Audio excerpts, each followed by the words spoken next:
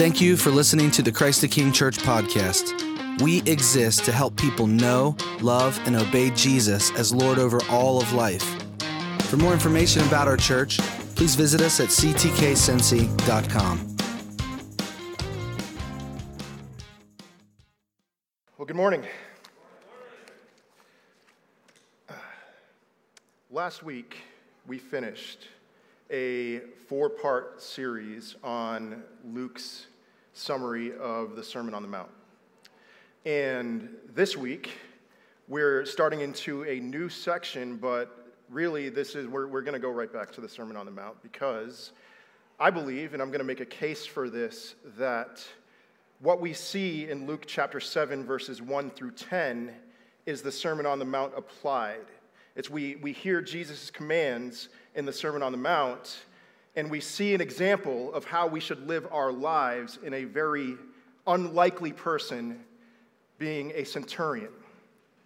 And so I'm going to make a case for that. I'm going to point often back to Luke chapter 6, verses 20 to 49, which was his account of the Sermon on the Mount. I might point even to Matthew chapter 5, chapters 5 through 7, because both of these, immediately following both of these sermons, Matthew 5 through 7 and Luke 6, verses 20 to 49, is the account of the centurion. And I believe that the Holy Spirit, in his wisdom, in his sovereignty, put this here after the Sermon on the Mount to point to him as somebody who we should follow as an example. So I'll make a case for that, but first let's go ahead and dive in. Luke chapter 7, verses 1 through 10. After he had finished all his sayings in the hearing of the people, he entered Capernaum. Now a centurion had a servant who was sick and at the point of death, who was highly valued by him. When the centurion heard about Jesus, he sent to him elders of the Jews, asking him to come and heal his servant. And when they came to Jesus, they pleaded with him earnestly, saying, "He is worthy. He is worthy to have you do this for him, for he loves our nation, and he is the one who built us our synagogue." And Jesus went with them. When he was not far from the house, the centurion sent friends, saying to him, "Lord, do not trouble yourself, for I am not worthy. I am not worthy to have you come under my roof. Therefore, I did not presume to come to you. But say the word and let my servant be healed, for I too am a man set under authority, with soldiers under me. And I say to one, go, and he goes, and another, come, and he comes, and to my servant, do this, and he does it." When Jesus heard these things, he marveled at him, and turning to the crowd that followed him, said, "I tell you, not even in Israel have I found such faith." And when those who had been sent returned to the house, they found the servant well. This man, the centurion, amazed Jesus, which is in itself amazing. There's only 2 times in all of the Gospels where we see Jesus being amazed. The first time is in Mark chapter 6, when Jesus goes to Nazareth and he starts teaching. And what's their response? It's like, "Who's this guy? This is the carpenter's son, isn't he?" And they reject him. And Jesus in Mark 6, verse 6, is amazed at their unbelief. And then this is the other time where Jesus is amazed. He's amazed at something positive. This is the only time in all of the Gospels where Jesus is amazed by something positive, and it's the centurion's faith. And the reason why we can get into semantics about this. Does Jesus know that this is going to happen? Let's just take it for what it's worth. It's in Scripture. Jesus was amazed, and he was amazed because this man's faith is amazing. And so, before we get into the faith, and before we get into examining, remember what Michael preached last week about a house built on a firm foundation, a house that is dug down deep. I believe that that's the centurion. He is a house that's built on a firm foundation. I want to take a look at the house itself, and then I want to take a look at the foundation. But the first thing that I want to ask before we get into any of this is, who is the centurion? What can we know about the centurion? What even is a centurion? And I think most of you would know that a centurion is a Roman soldier. a military man, a servant of Caesar. But the first thing that I want to point out about the centurion is that at least when he came to Capernaum, at some point, whether as a soldier or as an officer, he was the enemy. The centurion in the Jews' eyes, in Israel's eyes, he was their enemy. He is, centurion, the highest possible non-commissioned officer in an army, in the Roman army, which means he didn't go to West Point. He didn't go to officer candidate school. He came in at the lowest possible rung and worked his way up to the highest possible level that he could work his way to. And centurion, the word for centurion has the same root as century, which means that he commanded, according to everything that I read, he commanded an army of 100, a unit of 100, give or take. Some had more, some had less. And he rose through his ranks by a few things, by exemplary fighting, by combat, by loyalty to Rome, and by experience. He had to be at least 30 years old to be a centurion, which I would assume that their life expectancy for a Roman soldier wasn't really all that long, so he was one of the more experienced men in Capernaum at least. But here is what made the centurion really an enemy in the eyes of the Jews, is that he was sent there wherever he was sent from, whether that was from Rome. He sailed across the Mediterranean Sea, made a day's journey to the Sea of Galilee, which is where Capernaum was. I got to mirror myself. And he came there, whether it was from Rome or from a conquered land where he was conscripted into the army, or maybe even he was a Samaritan, which would have added, an extra wrinkle in there. He was sent there for two reasons. One would be Pax Romana, to ensure the peace, to keep the Roman peace, the peace of Rome. And so how do tyrants keep peace? Do they do so in peaceful ways? No. If there is rebellion, it was his job to bring about peace in any way that he could think about to bring about peace, which often might have included violence if there was rebellion in this particular region. But the second reason why he was there, and perhaps the more egregious sin in the sight of the Jews in Capernaum, was that he was there to make sure that taxes were collected. He wasn't a tax collector himself, but he made sure that the tax collectors collected taxes. Big sin. Big no-no in the eyes of the Jews. Big thing what I'm saying here is, when he got there at least, whenever that was, he had already been dug in a hole. And somehow he worked his way out. So he came there as a servant of Caesar, as a servant of Rome, and sometime between when he came there, because he's a foreigner, he came there, sometime between when he came there and this account, instead of whatever, being a servant of Caesar, he bowed his knee to the true king, the King of Kings. And he was transformed. And one more thing before we move on, this animosity, his being an enemy at some point at least, was not a one-way street. It wasn't just Jews hating Gentiles. Gentiles hated Jews just as much. So he was their enemy. And I'm thinking, again, back when he first arrived in Capernaum, but they were also his enemy. And yet, this man, the centurion, is distinguished by his love. We see a man in the centurion who loves in a transformed kind of way. So first of all, we see that he loves his enemies. He loves the people of Israel. Something changed in his heart while he was there. He was transformed, and he started loving Israel. What does it say, verse 4?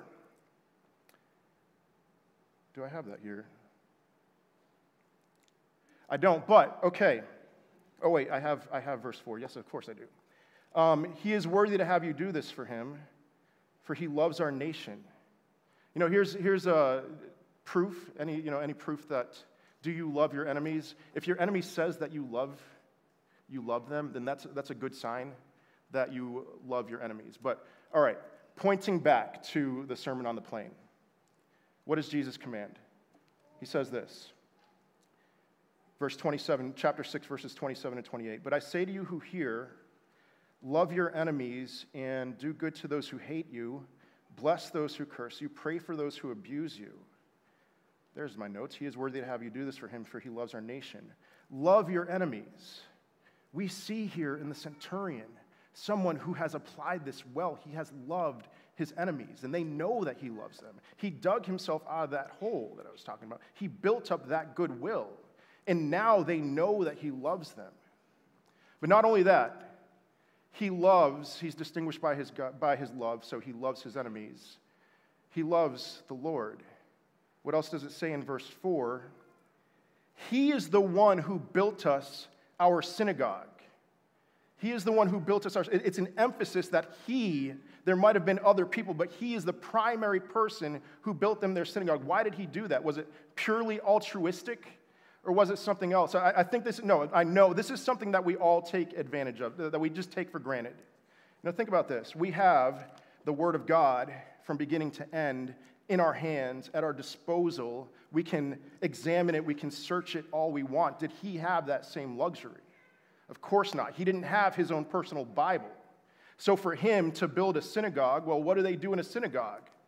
They open a scroll and they read it and they teach and apply, and that's essentially it. They do a lot of reading of Scripture because they don't have their own Bible. So for this man to build a synagogue, it's like, I'm sure he wasn't allowed to sit in the front row. I don't know the customs of that. But he was there to learn, to receive the word because he hungered and thirsted for it. He loves his Lord. And then third, so he loves his enemies, he loves God, he loves his slave. The word here for servant is doulos. It can be used as slave or servant. But he loves his slave. This is I'm not going to get into this for the sake of time, likely about a young teenage boy, the servant is, and he loves him. What does it say, verse 2? Now a centurion had a servant who was sick and at the point of death, who was highly valued by him. If you have a different version, if you were to read 20 different versions, I think in 10 of them, what you would see are the words highly valued, and in the other 10, you'd see the word dear, that this was a dear servant. I think for us reading these words highly valued, we would see common value, but we wouldn't quite catch that intimacy there, that this is a dear servant of his. The word for translated highly valued or dear is used one other time in the New Testament, and that is 1 Peter 2, verse 4. It says, as you come to him, a living stone rejected by men, but in the sight of God, chosen and precious. So highly valued, dear, precious. This slave is a dear, a precious. There is some level of intimacy there. He loves his servant.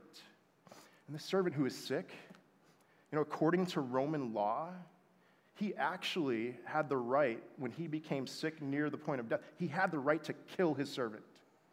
Think about it, just cold, hard Roman law. This servant is a young man who was once a productive member of my household, once adding to my worth. And now he's sick and in bed. He's not only not adding to my worth, but he's taking resources because other servants of mine have to take care of him. So by law, it was within his right to be like, it's over. But he doesn't do that. And I believe the reason why he doesn't do that and why he actually loves his servant, aside from the fact that he was transformed, is that he sees he was in worse condition. His soul was in a worse state, and he realizes that, than his servant. Instead of dying, the centurion was dead in his trespasses and sins. And yet, God, of all people in Capernaum, God chose him and saved him and gave him life. How much more, when you've been given such a great gift, how much more could you do the same, should you do the same, for somebody who is supposedly beneath you?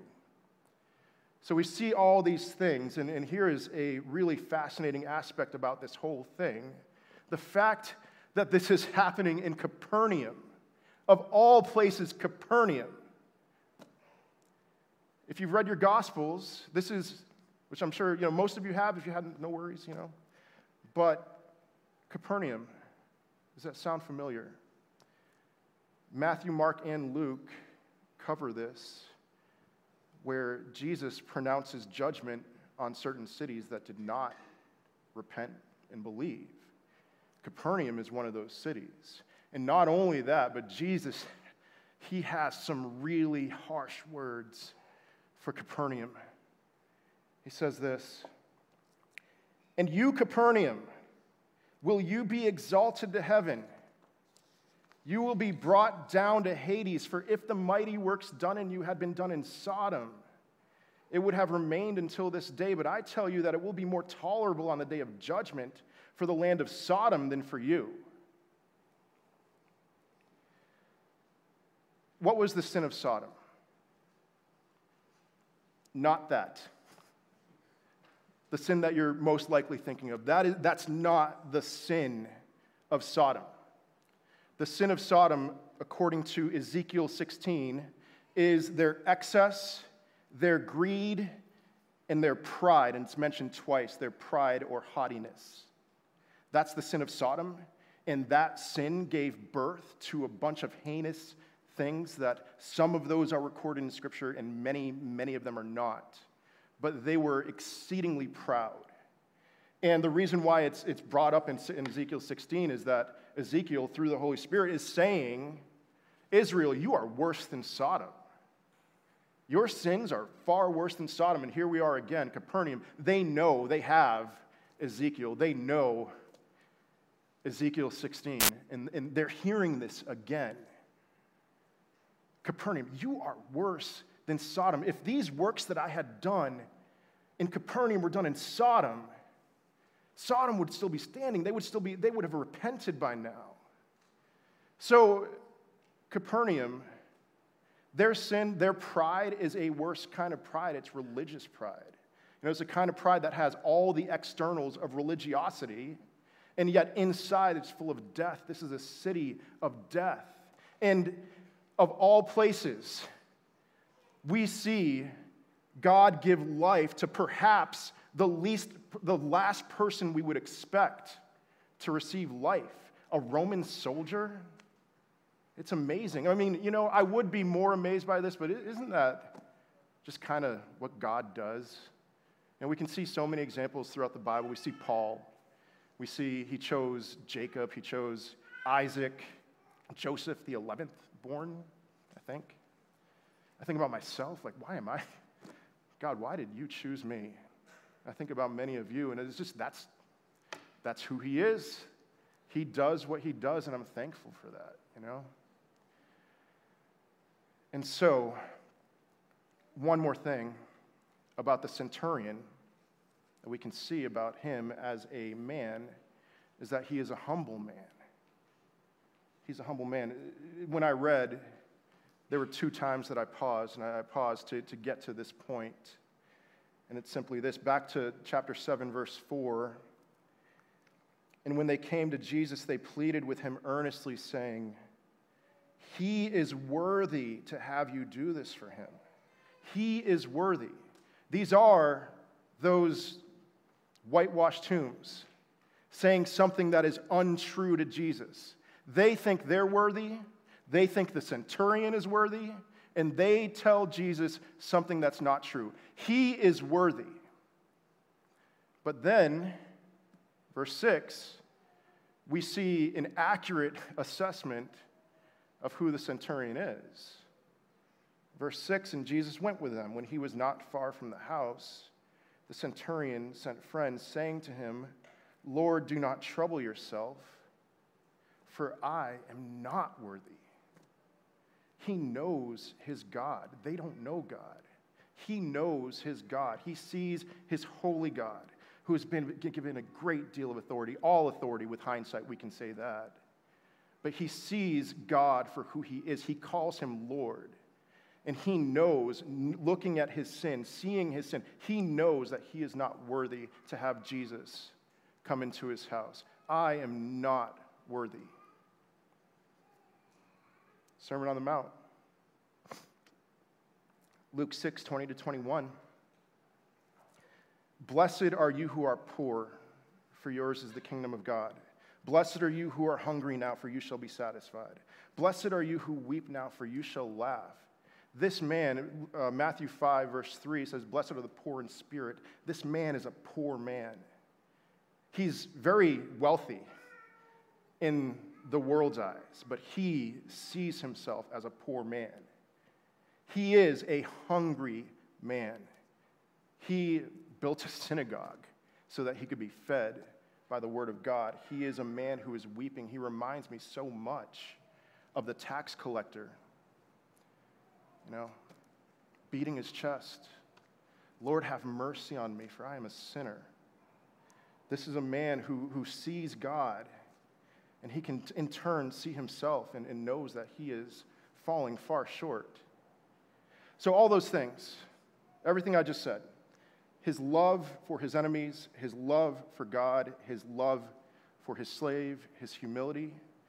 Again, this is a house that is dug down deep on a firm foundation. That's not the foundation, that's the house.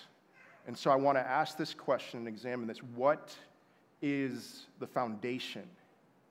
And here's what I'll submit to you. This man knows God in a way that those around him do not know him. In this case, it's his authority. He knows God. Titus 1:1, Paul, a servant of God and an apostle of Jesus Christ, for the sake of the faith of God's elect in their knowledge of the truth, which accords with godliness. So what am I not saying by referring to this knowledge of the truth which accords with godliness? I am not saying the kind of knowledge that puffs up. I am absolutely not saying this. I'm not saying knowledge of basic facts of the world. I'm not saying knowledge of different theological terms that scholars argue about. I am saying that this man knows God. He knows Jesus' authority in a way that nobody else does. I mean, compare him to the scribes and the Pharisees. Scribes and the Pharisees, Jesus makes a cord. He whips the money changers out of the temple, and then right after that, they approach him, the elders of the Jews, and they ask Jesus a question. By what authority are you doing these things? You ever wonder why Jesus never answered that question? Because that's not a question. It's not a question. They're saying, Jesus, you have no authority. And because they believe Jesus has no authority, there is no way for them to bow the knee, to humble themselves. Because in their eyes, he's just a man, or a liar, or a false prophet, or something else. But they have this fatal flaw where they see that Jesus has no authority. And if they remain that way, well, then they died in their sins. But even not just the scribes and the Pharisees, comparing him to Jesus' disciples, I would say that this man, the centurion, understands something that at least that they're learning.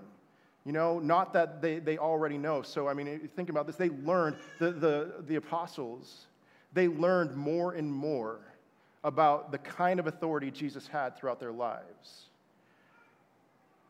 Remember, he was sleeping in a boat. Jesus was. He was sleeping in a boat. The storms raged, and they woke him.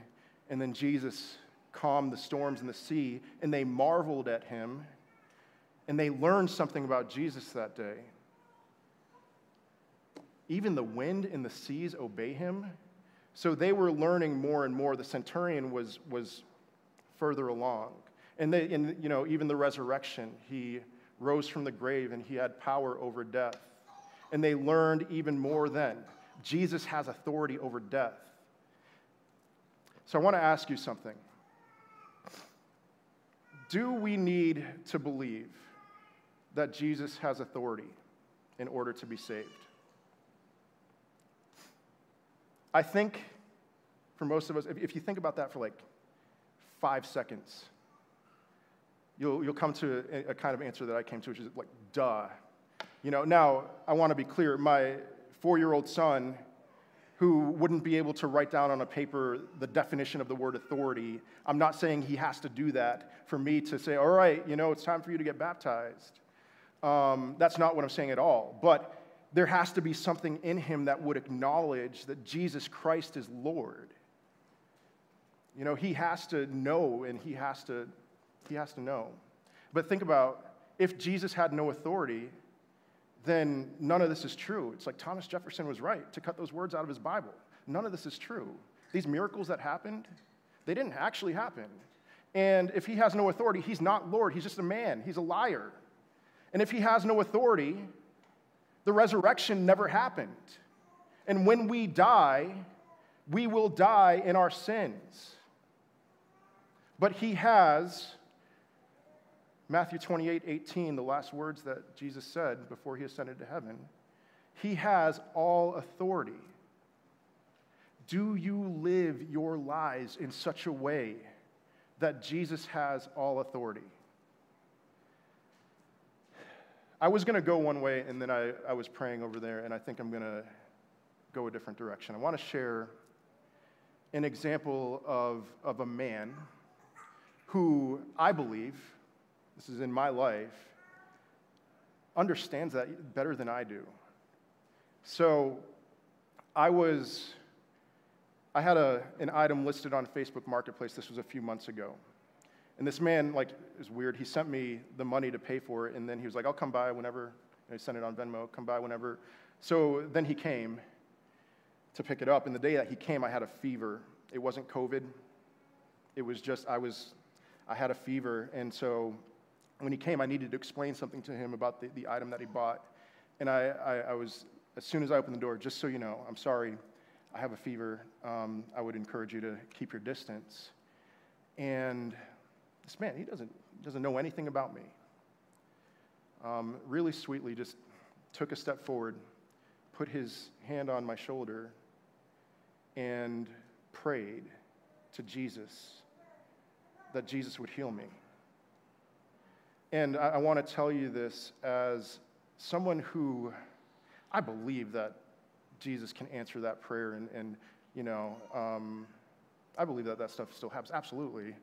But I generally, if I were sitting in your seat, I generally would hear a story like this and think, and be a little skeptical, just a little skeptical, But what I want to tell you, when this man prayed, I wasn't here thinking about his theology.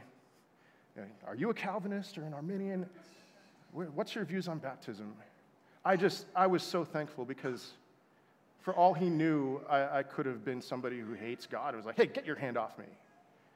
But he still had the faith and the courage to put his hand and pray to Jesus. And I want to tell you, my fever left me immediately. This man had the faith. And if he had the faith to essentially do what the centurion was doing, Jesus, say the word, and he will be healed. Jesus, heal this man. He had the faith. He has this, he understands Jesus is authority. Because if you reverse the situation, I'll tell you, would I have even thought to put my hand on his shoulder and pray for him? But then I wonder, would I have even had the courage? And I don't know. I hope that one day I can be in a situation like that and be like, Jesus, heal this man or woman.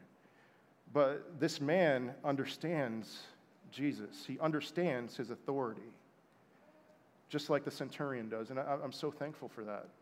I would have eventually healed, but God, in his mercy, chose to hear this man's prayer, which was so faithful and sweet. So the centurion, knowledge of the truth, his knowledge of Jesus' authority allowed him to lower himself, to humble himself in a way that others could not. Allowed him to have the faith to say, Jesus, say the word, and he will be healed. There's plenty of examples in Scripture of this. We have Isaiah in the temple, knowledge of the truth. He sees God, Isaiah chapter 6.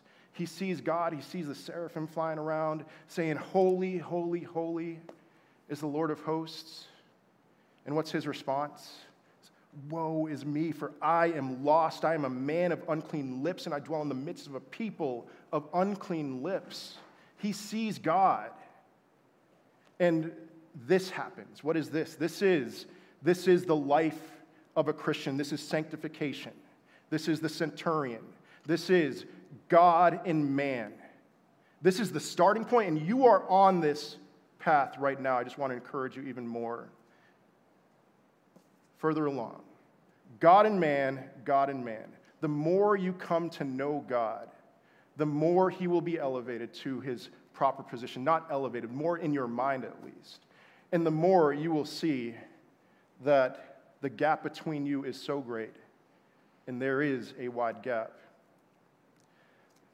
I want to share one more thing, an encouragement to you, something similar that happened to me. So I've got to take you back to 2008. I had been married to my wife, Sarah, for about a month.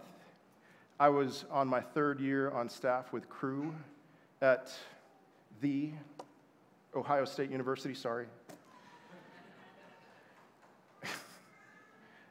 And the previous year, an intern and I went into 2 dorms and raised up some Bible studies, the 2 dorms that didn't have Bible studies. And then he left, and I was here with like 16 guys, and I was overwhelmed. I was like, man, what in the world? This is ridiculous. I just got married, I want to enjoy my life. And I was enjoying my life. I want to be clear about that. But I really was just like, I want to teach these men about Jesus. I want them to love Jesus. And so I did kind of a self-examination, and I was like, all right, where do I need to learn? I need somebody to teach me some things here. And I decided I don't quite understand enough about sin. Maybe I'm just flippant about it. I don't know. That was just an intuition I had. So I was like, all right, I'm going to read this book. There was this guy who I read a sermon of his when I was in English literature class in high school, before I became a Christian. Jonathan Edwards, he wrote this sermon, Sinners in the Hands of an Angry God.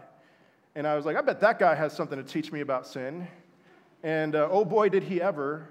So I read a different sermon of his on man's natural enmity towards God.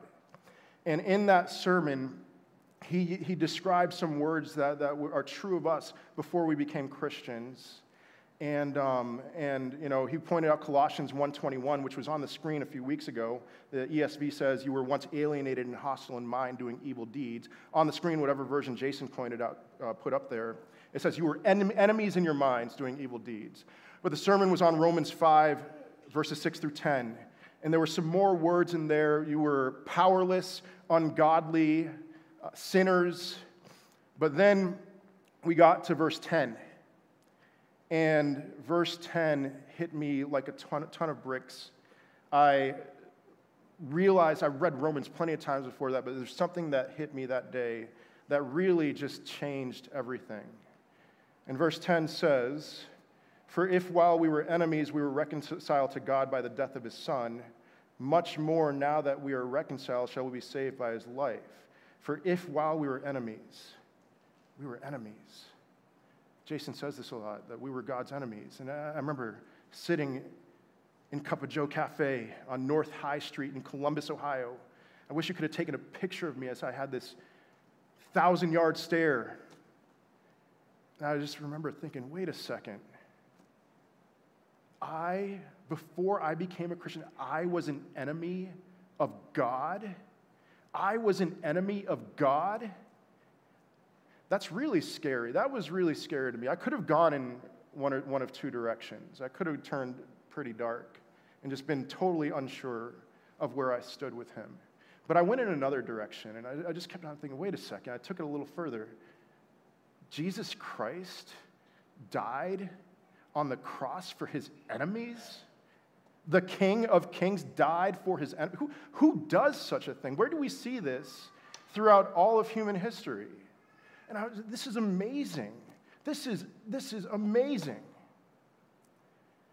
And then, fast forward a few years, I became a father. And then I became a father of sons.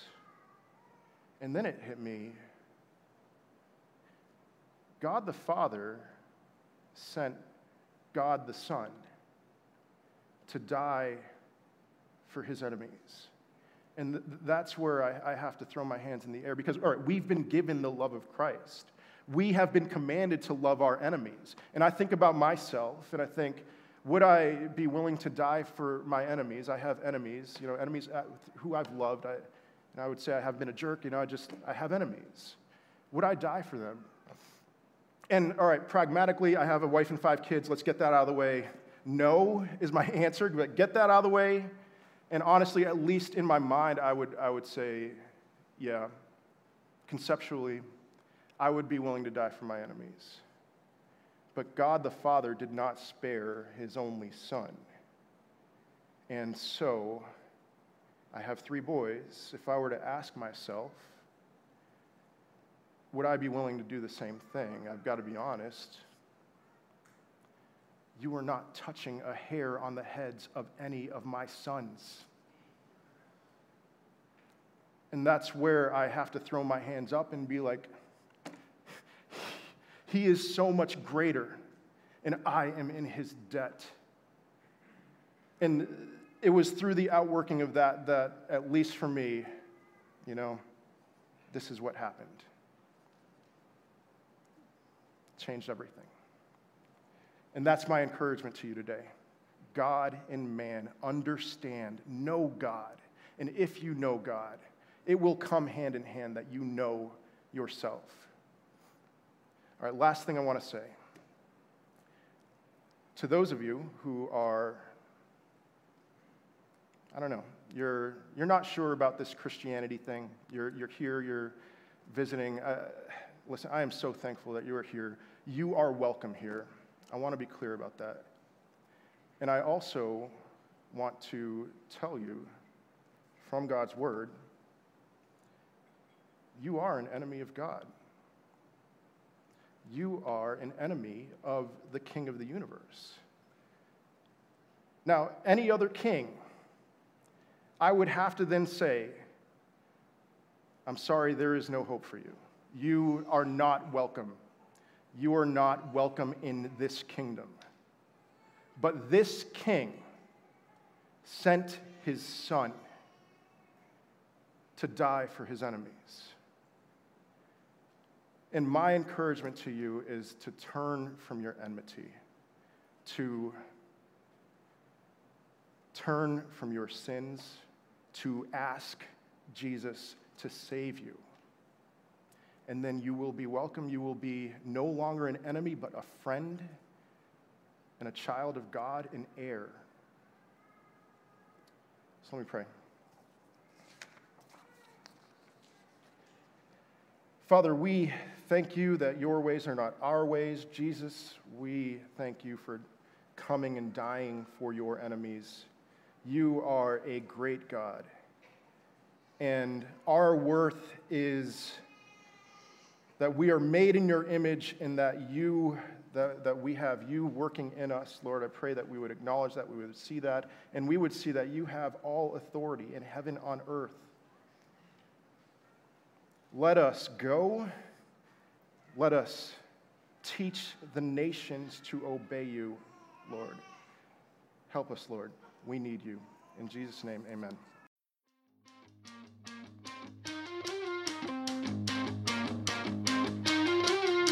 We are Christ the King Church. For more information about our church, please visit us at ctkcincy.com.